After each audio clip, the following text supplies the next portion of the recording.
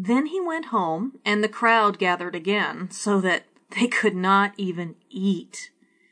And when his family heard it, they went out to seize him, for they were saying, "He is out of his mind."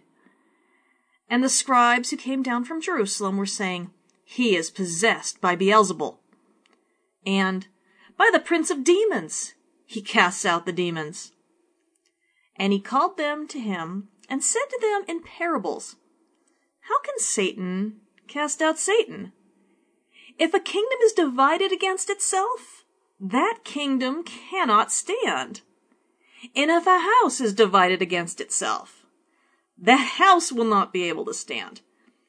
And if Satan has risen up against himself and is divided, he cannot stand, but is coming to an end.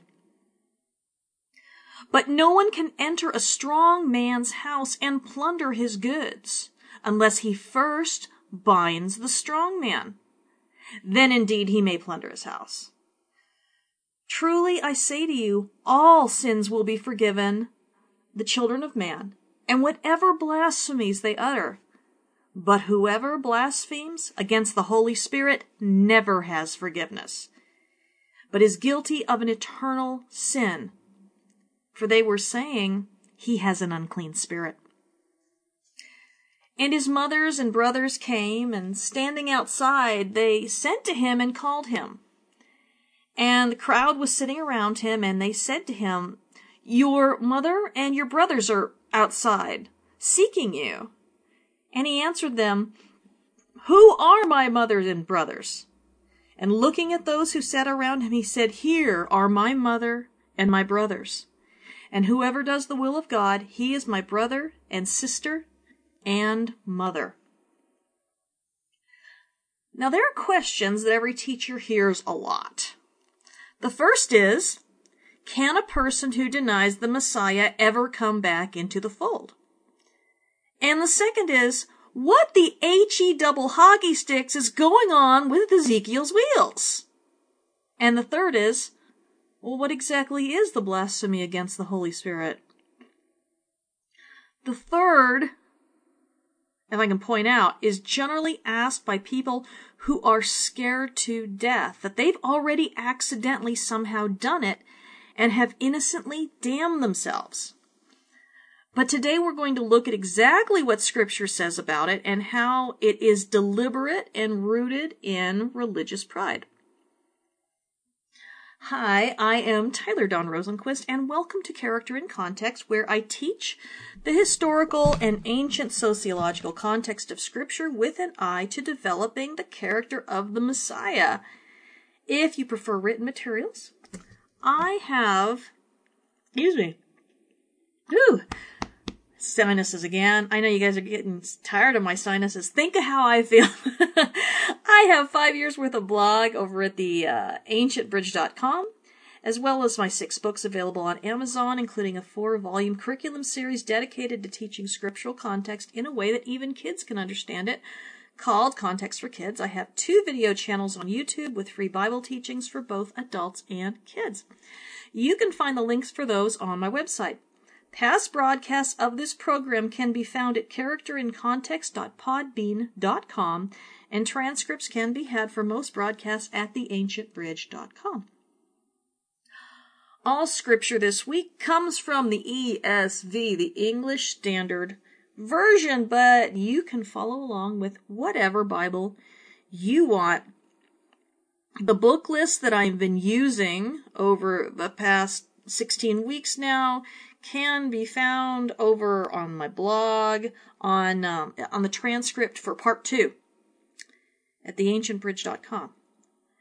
Lots of books, adding to it fairly often. Actually, I gotta go back and check it and make sure that the new ones that I've been reading get added on there. They just sneak in. Now, I read the whole rest of chapter 3, but we're going to divide this into 2 teachings, not because they belong apart, but because of time constraints. There's just too much material to cover. Mark likes to do this sandwiching technique where he places one teaching in the middle of an entirely different well, you know what? Not an entirely different teaching, a related teaching. The teachings enhance one another, but they're different situations that happened at the exact same time, according to Mark. Examples include the healing of the woman with the issue of blood, wedged between Jairus coming to Yeshua on behalf of his dying daughter, and Yeshua, or you may call him Jesus, raising her from the dead. And the other one is the cursing of the fig tree, followed by the cleansing of the temple and returning to find the fig tree withered. Mark does this with related concepts in order to show a bigger picture. And in this case, that bigger picture is the misconceptions and rejection of Yeshua by his own family and by the scribes sent to Jerusalem. But this week, we will be focusing on the quote-unquote meat of it's all meat, okay? The meat of the sandwich, but the inside parts. Namely the Beelzebul controversy, or maybe, never mind, I'm going to talk about different kinds of sandwiches. Stop it. I'm just hungry. However, I will quickly cover the first two verses and hit them again next week. Verse 20, then he went home. Who? Yeshua, right? And the crowd gathered again so that they could not even eat. Now, where have we seen this before? This is even more serious than when people were crowding into the door of Peter's mother-in-law's house right before he healed the paralytic. When people won't even allow you to eat, that's just crazy. Verse 21. When his family heard it, they went out to seize him, for they were saying, he is out of his mind.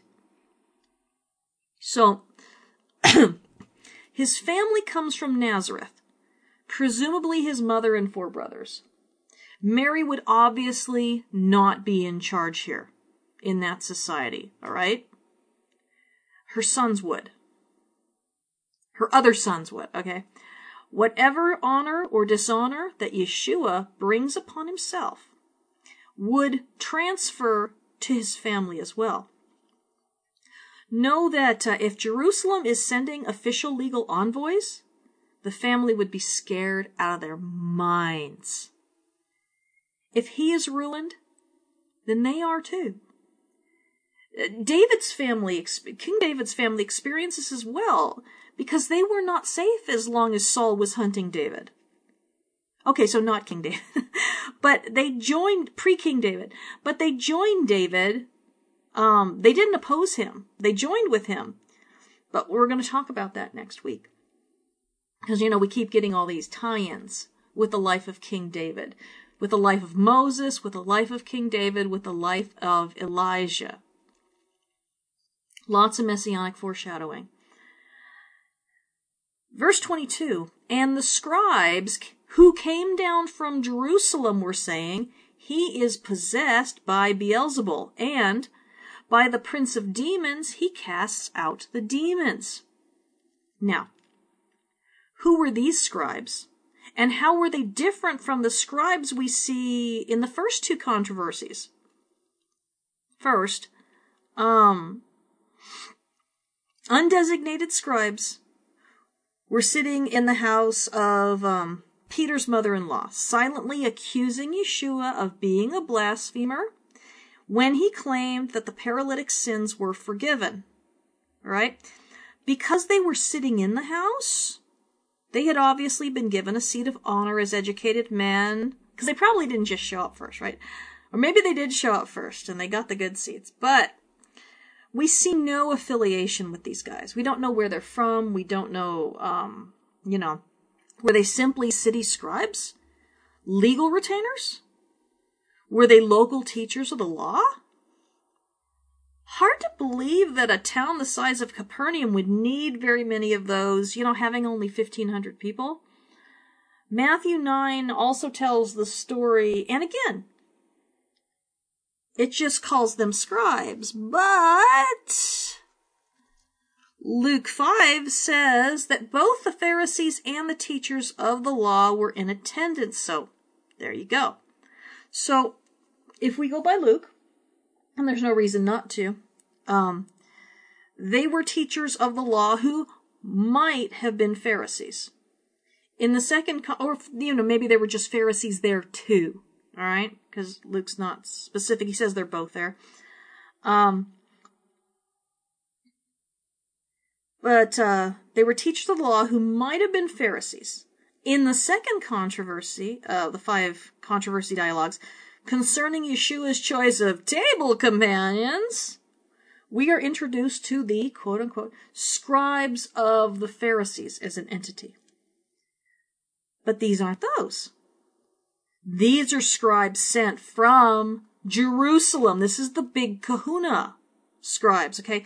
This isn't a local squabble or a local controversy anymore. This has gone national. These were the scribes of the scribes, the legal retainers of the Jerusalem elite, and quite possibly or probably sent by the Sanhedrin, which was the Supreme Court of the Jews, in order to determine if they had a blasphemer or a quote-unquote seducer of the city in play. Let's look at Mishnah Sanhedrin 10:4, and this is out of the Kehati commentary. The citizens of an Ir Hanidachat have no portion in the world to come, for it is said, certain base fellows have gone out from you and have misled the inhabitants of their city.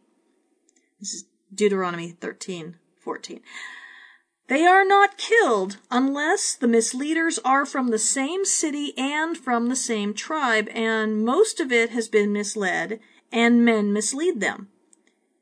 If women and minors are misled, or a minority of it are misled, or its misleaders were outside it, then these are treated as individuals. And they need 2 witnesses and a warning for each one. This is more severe for individuals than for the many. For individuals are by stoning.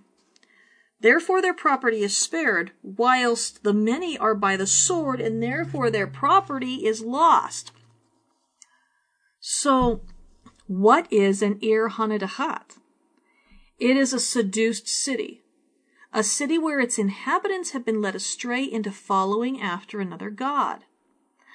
Sometimes I actually wonder if this is why Yeshua left Nazareth and worked so few miracles there.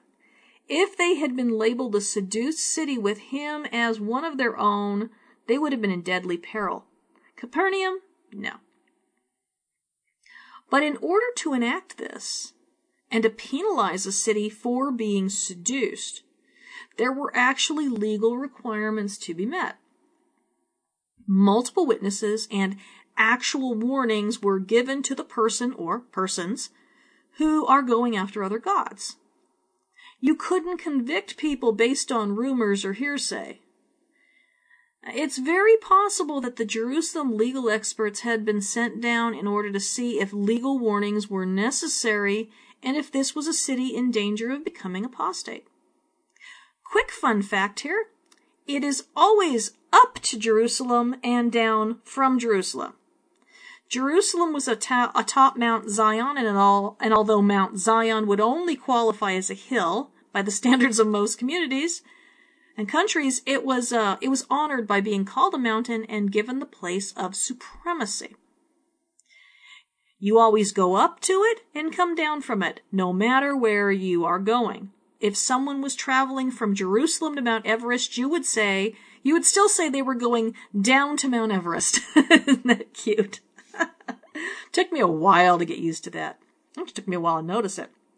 Now, and actually I had it pointed out to me, so it's not like I noticed it. Now, evidently the scribes felt they had dirt on him because they were making the public pronouncement that Yeshua was in league with Satan. And all of his deliverances were actually just part of some massive plan of Satan's to get people away from worshiping Yahweh. It's like the ultimate conspiracy theory.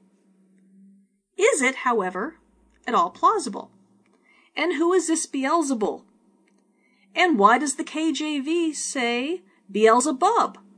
Well, the Greek clearly says Beelzebul, but in 2 Kings, chapter 1, verse 2, there is a Baal Zebub, the god of Ekron, which was a Philistine city. It would seem that, despite the clear Greek, the KJV translator substituted in this Philistine god's name as though it was an equivalent, which makes very little sense to me. But, that's kind of things happen. No translation is perfect, no matter what everyone says. Beelzebul, on the other hand, makes perfect sense within the greater story because if it is a straight transliteration from Hebrew, it means Lord of the House. And I don't know if you've ever noticed, but the word house, oikia, appears in this account like 5 times. That's a lot. Not including Beelzebul. Even more times if you look at the references to his family remaining outside. Outside of what? The house. But the Lord of the Flies, which is what Beelzebub means, it's really meaningless, okay? It doesn't add any meaning to this story. Now the scribes from Jerusalem are accusing him of being possessed by the master, which is what Baal means. It's not inherently doesn't mean God. Remember in Isaiah, it meant, it referred to Yahweh as husband and master, okay? So they're accusing him of being possessed by the master, Baal, of the house, Zebul, and that he evidently has special permission to cast out demons in order to put on a show and lead people astray. Now, this isn't the only time he's accused of this either. And we see it in John 7:20, John 8:48, John 8:52, and in John 10:20 at the Feast of Sukkot. And let's look at all those different verses completely out of context, but we just don't have time for anything else. First one, the crowd answered, "You have a demon. Who is seeking to kill you?" 8:48, the Jews answered him, "Are we not right in saying that you are a Samaritan and have a demon?" 8:52, the Jews said to him, "Now we know that you have a demon. Abraham died, as did the prophets, yet you say, if anyone keeps my word, he will never taste death." And then John 10:20, many of them said, "He has a demon and is insane. Why listen to him?" But note that every accusation either comes from the people of Jerusalem or in Jerusalem, and I believe that the only people outside of Jerusalem who ever question his sanity are actually members of his own family, and possibly the inhabitants of Nazareth too.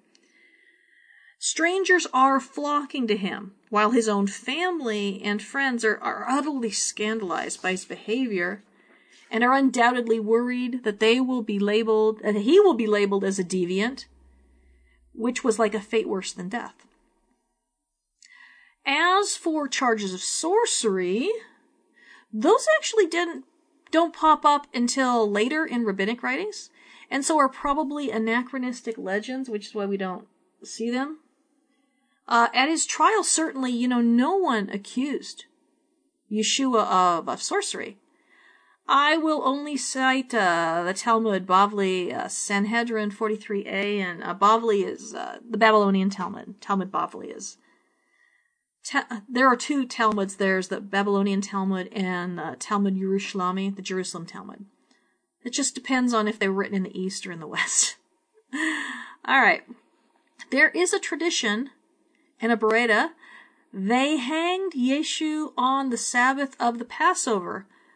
But for 40 days before that, a herald went in front of him crying, "Yeshua is to be stoned because he practiced sorcery and seduced Israel and led them away from God. Anyone who can provide evidence on his behalf should come forward and defend him." When, however, nothing favorable about him was found, he was hanged on the Sabbath of the Passover. Allah commented, Do you think that he belongs among those for whom redeeming evidence is sought? Rather, he was a seducer of whom the All-Merciful has said, "Show them no pity and do not shield them." Deuteronomy 13:8. In Yeshu's case, however, an exception was made because he was close to those who held political and religious authority. Now, this obviously isn't corroborated by any first-century source, and might have been penned as late as 600 of the Common Era. But Josephus certainly doesn't back up those charges. Not even in the uncorrupted Arabic that, some Christian scribes, they messed with Josephus, but the Arabic is pretty pristine. It was a real blessing to find those and not see the quote-unquote helpful additions. Now, no one ever says that Yeshua was politically well-connected or that the Sanhedrin was seeking advice or evidence for 40 days prior, or that he was accused of sorcery instead of blasphemy. As I said, although much information in the Talmud is legitimate legal arguments, there's also a lot of legendary material of dubious authenticity. So, 2 charges. One, he is possessed.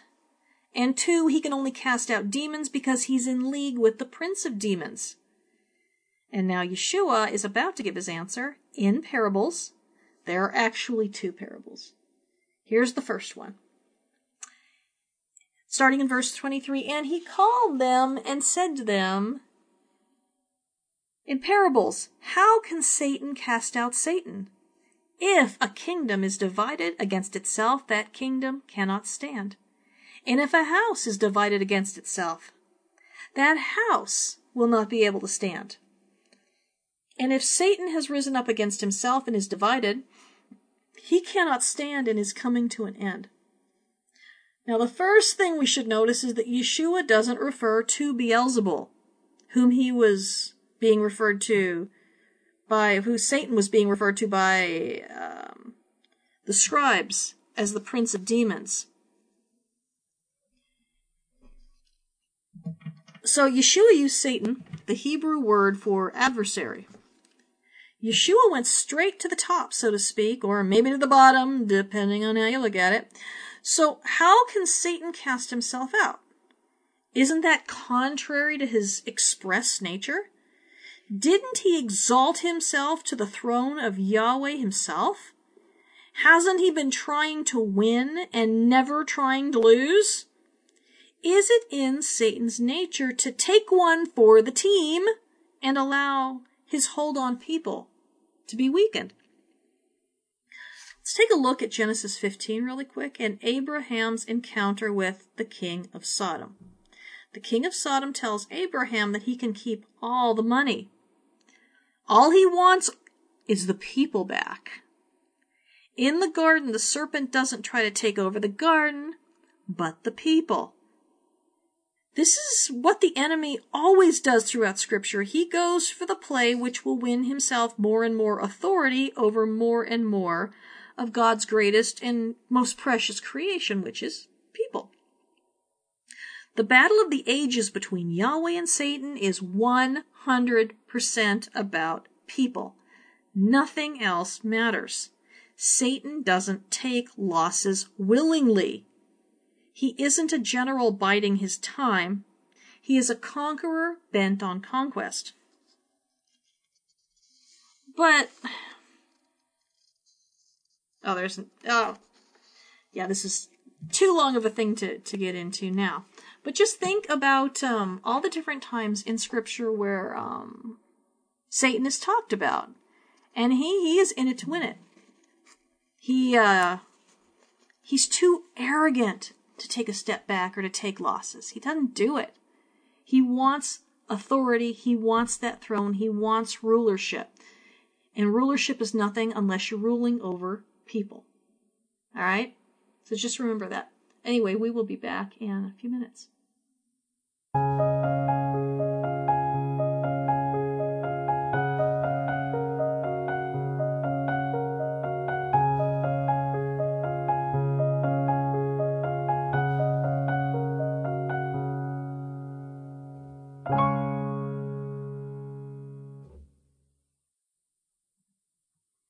Okay, welcome back to Character in Context. I'm Tyler Don Rosenquist, and this week we're covering the Gospel of Mark, part 16. We're talking about the blasphemy against the Holy Spirit. And can Satan cast out Satan? Oh. And we were just discussing verses 23 through 26. Let me read that again, because it's parable, so it means it's got to be taken as a unit. And he called them to him and said to them in parables, "How can Satan cast out Satan? If a kingdom is divided against itself, that kingdom cannot stand. And if a house is divided against itself, that house will not be able to stand. If Satan has risen up against himself and is divided, he cannot stand, but is coming to an end." And just talked about how Satan's goal has always been people. You know, because with any ruler, and the king of Sodom we see this too, without people you have no authority. Authority does not exist without people. Alright? So he's not going to give any up. But there was more to this parable than just talking about Satan. Yeshua is actually talking about their own political history. Why are Herod and the Romans in charge in the first place? Well, because of a civil war between the grandsons of John Hyrcanus, the great-grandsons of Simon the Wise, the last surviving brother of Judah Maccabee. Although Simon was a wise and just prince, and John Hyrcanus was an effective ruler, the leaders after him, who actually called themselves kings, were as brutal, petty, and bloodthirsty as any tyrants the Gentiles had to compare them with. Aristobulus I actually starved his mother and brothers in prison so he could take the throne. His brother Alexander Jannaeus was so bloodthirsty that he crucified 800 Pharisees, his own people, forcing them to watch the murder of their wives and children, all while he was having an orgy to celebrate the defeat of his political enemies. Although there was a brief season of peace when he died and his wife succeeded the throne, his sons enmeshed the kingdom in such a terrible civil war upon her death, as they battled for the throne, that Rome finally had to intervene once and for all, and they installed Herod the Great on the throne. Needless to say that the Romans might have someday conquered the area again, but they hardly had to lift a finger, okay, at that point with all the infighting. The responsibility for the destruction of the short-lived, reconstituted kingdom under the Hasmonean heirs was entirely the fault of Jewish infighting. Sadducees versus Pharisees.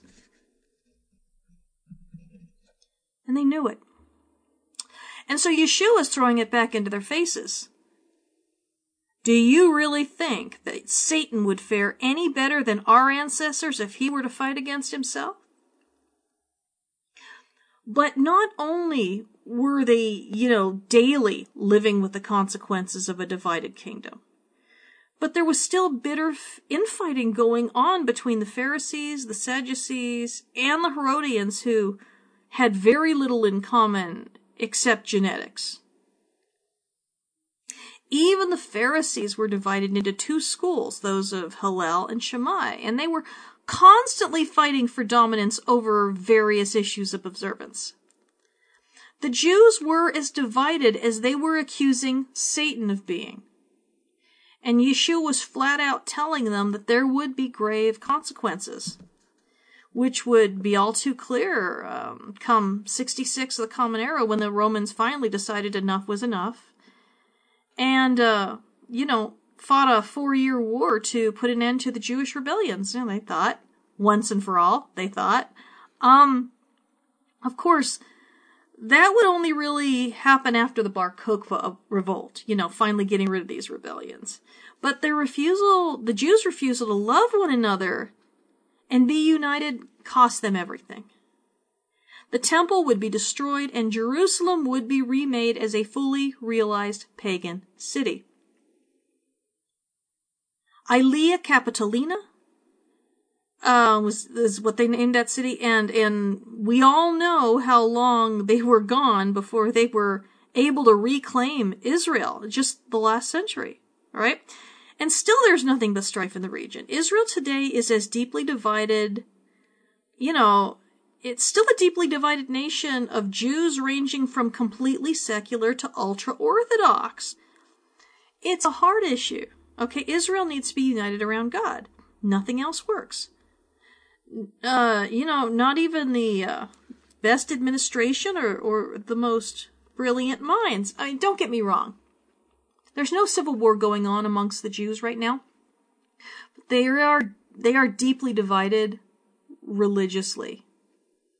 So, I mean, we talk about denominations and Christianity. Well, where do you think we got that from? All right? There is nothing new under the sun, these divisions and the infighting.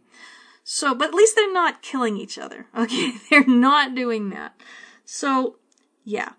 Yeshua is insulting their accusations, saying that their own history shows that their logic is beyond flawed. And now here's the second parable. Verse 27. But no one can enter a strong man's house and plunder his goods unless he first binds the strong man. Then, indeed, he may plunder his house. Very short parable, but also a very vivid picture. And I want to point out that this is the only place in Mark's gospel where he explains how and why he can deliver people from demonic torment.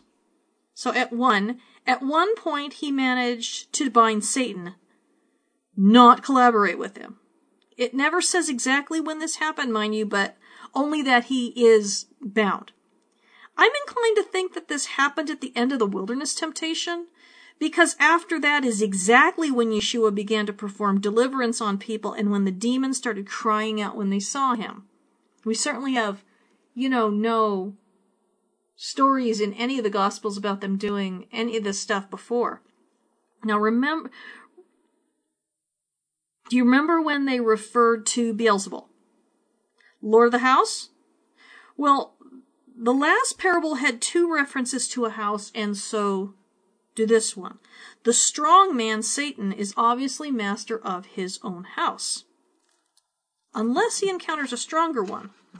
Now, the stronger one, aka Yeshua, Jesus, bound Satan in the wilderness, in my opinion, and then immediately went off to Capernaum to the synagogue and began teaching and amazing everyone there with his authority.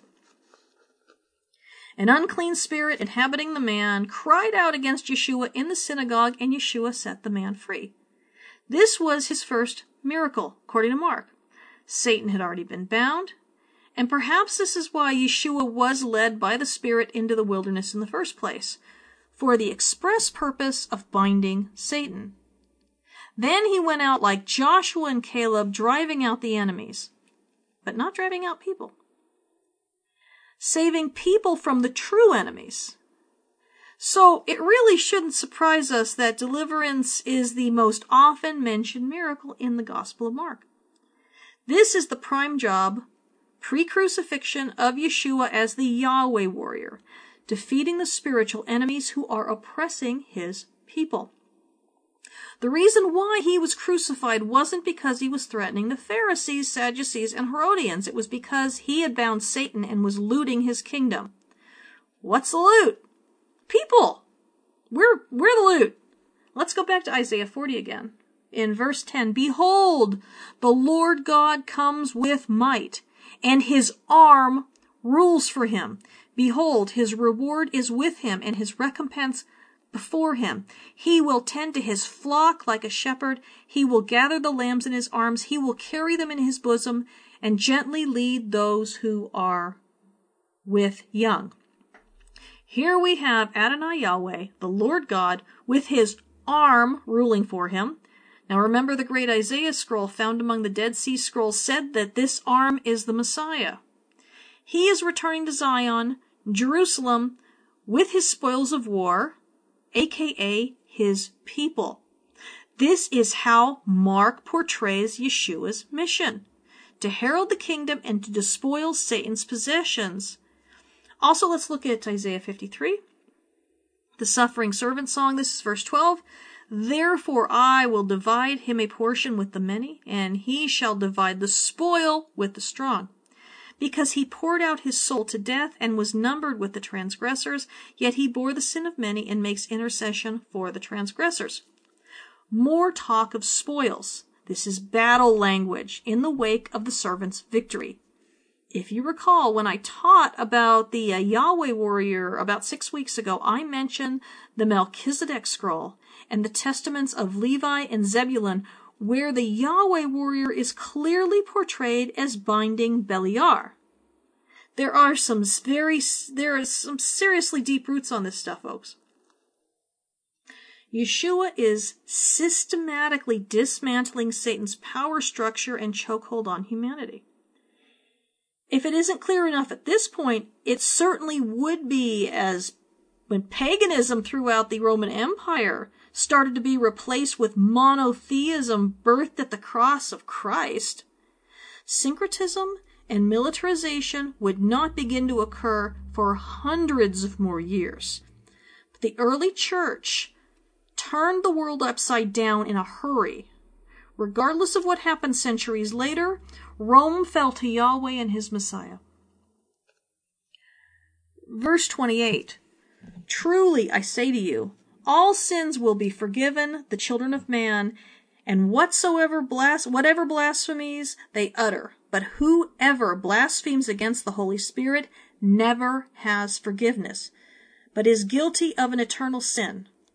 For they were saying, he has an unclean spirit. Now, people ask me all the time, and all teachers get this, all pastors, all teachers, they get the question all the time if they have accidentally blasphemed the Spirit. And people are really worried about it sometimes. I used to reassure them that it was pretty much impossible, but I have reconsidered my position. I will tell you why. The scribes here were sure that this guy who offended them so much, and who disagreed with them on so much, and who taught in his own authority couldn't possibly be allied with Yahweh. Could they point to an actual gross sin? No. They really just didn't like him. And what he was saying and how he was saying it. They even had come up with a convoluted reason as to how he was working all these miracles. Beelzebul was behind his power. But these good works weren't exactly supportive of the demonic agenda, which is to, steal, kill, and destroy. He wasn't pointing anyone toward any other gods. He wasn't telling anyone to set aside even one jot or tittle of the Torah. Just some people's interpretations of it. Yeshua wasn't getting rich doing what he was doing, but his every action seemed to be a judgment of their lifestyles. He ate with the wrong people. Oh, the horror, He pronounced obvious sinners forgiven. He performed non-life-saving acts of mercy on the Sabbath and in the synagogue, no less. He touched a leper and he wasn't even a priest. Ew. He was just altogether the wrong sort of person. He wasn't an elite. He was from Nazareth. It was a shameful thought to even contemplate a prophet would finally rise up. And it would be this guy of uncertain parentage. His disciples weren't learned men, but tradesmen and tax collectors and stuff like that. They didn't like him. They didn't like what he was doing. They didn't like what he was saying. They didn't like how he was doing and saying it. He didn't show the proper deference for scribal authority. Good gracious, he did not come from Judea! Or so they imagined.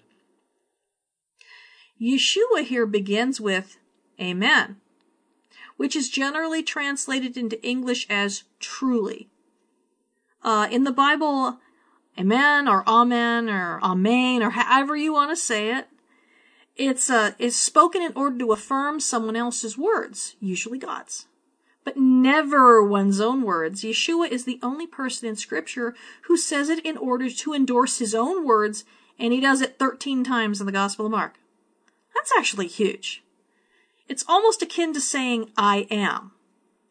So we know that he's deadly serious about what he's about to say.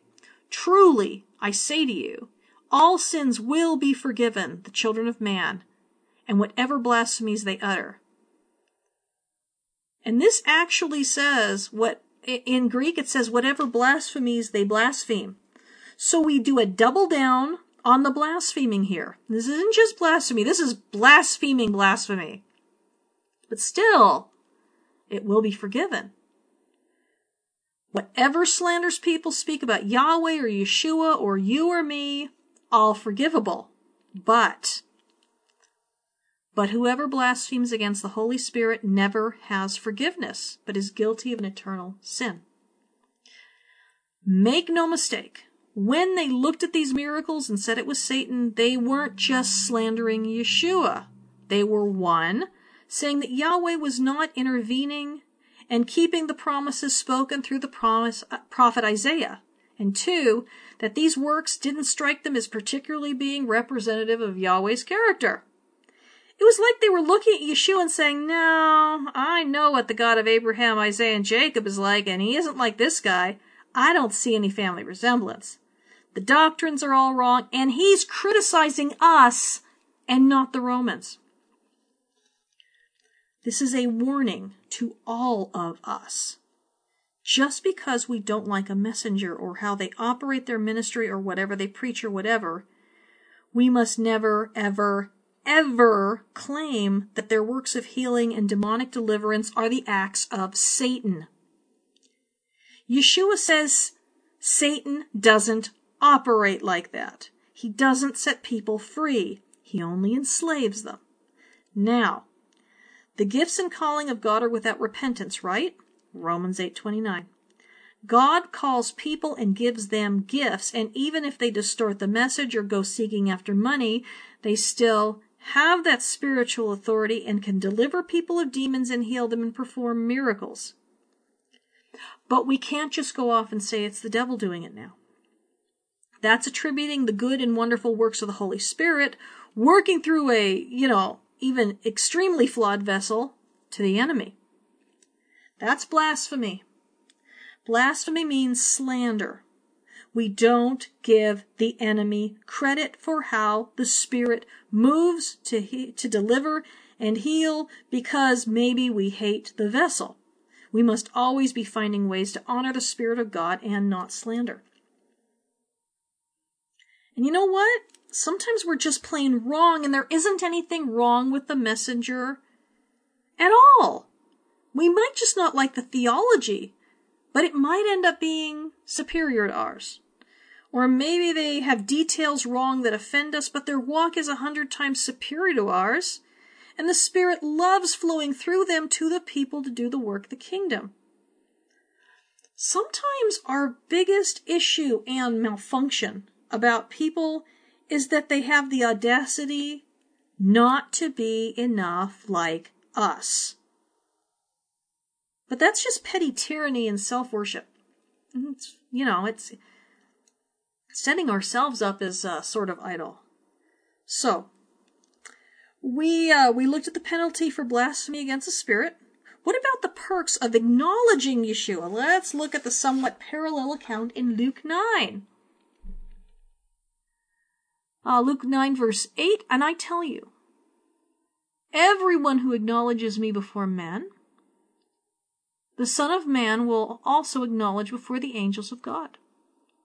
But the one who denies me before men will be denied before the angels of God. And everyone who speaks a word against the Son of Man will be forgiven, but the one who blasphemes against the Holy Spirit will not be forgiven. Again, we have the warning, about not blaspheming the Holy Spirit and the forgiveness available to anyone who slanders Yeshua. But this time we get a promise of being not acknowledged in high places if we acknowledge him here in low places. Low places meaning on earth among human beings great and small. That's the flip side.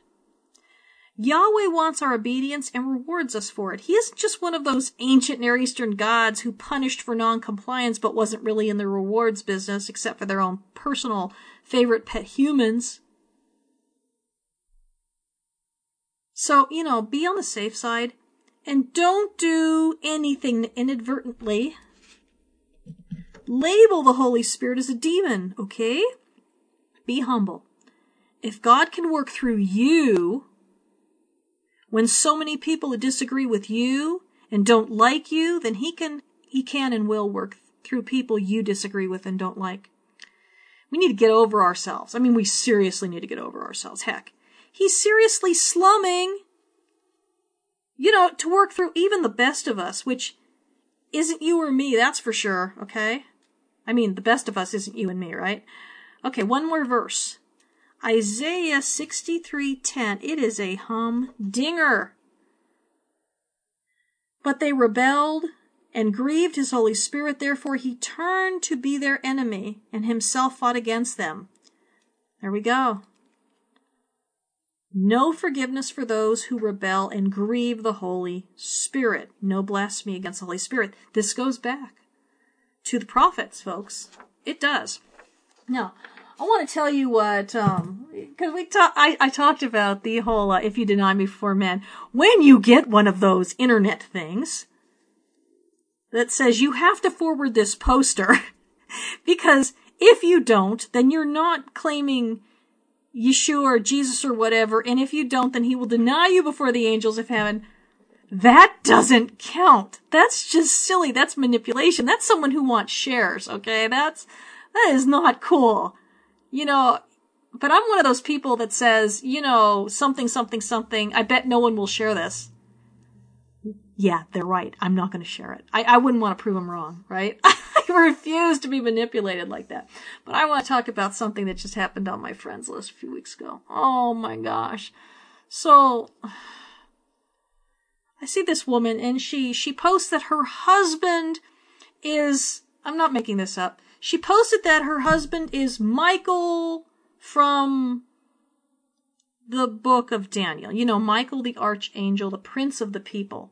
That her husband is Michael from Daniel, and that everybody had darned well. Oh, and she says, I don't just think he is, I know he is. And I want people to really, you better be careful in how you respond to this, because blasphemy against the Holy Spirit is the unforgivable sin. And I'm going like, all right, I'm telling you right now, you need to know this. That is just messed up. That is twisting scripture. That is manipulating people through fear. But also, if I got on that thing and I said, you know what, sis, there is just no way your husband is Michael the archangel. And even if I was wrong, I'm not blaspheming the Spirit. Oh. People, come on. I don't like it when people misuse scripture like that to shut down questions, to shut down opposition. It's such a horrible thing to do to people. And not everyone studies the scripture at a super deep level, and that kind of stuff can really easily manipulate people who are not well versed.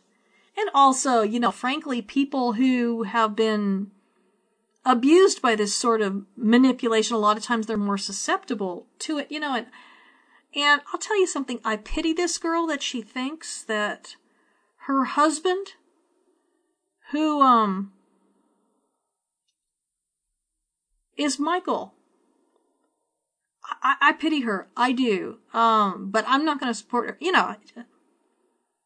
There's all kinds of people out there, folks. Anyway, gosh, I will see you next week. Bye.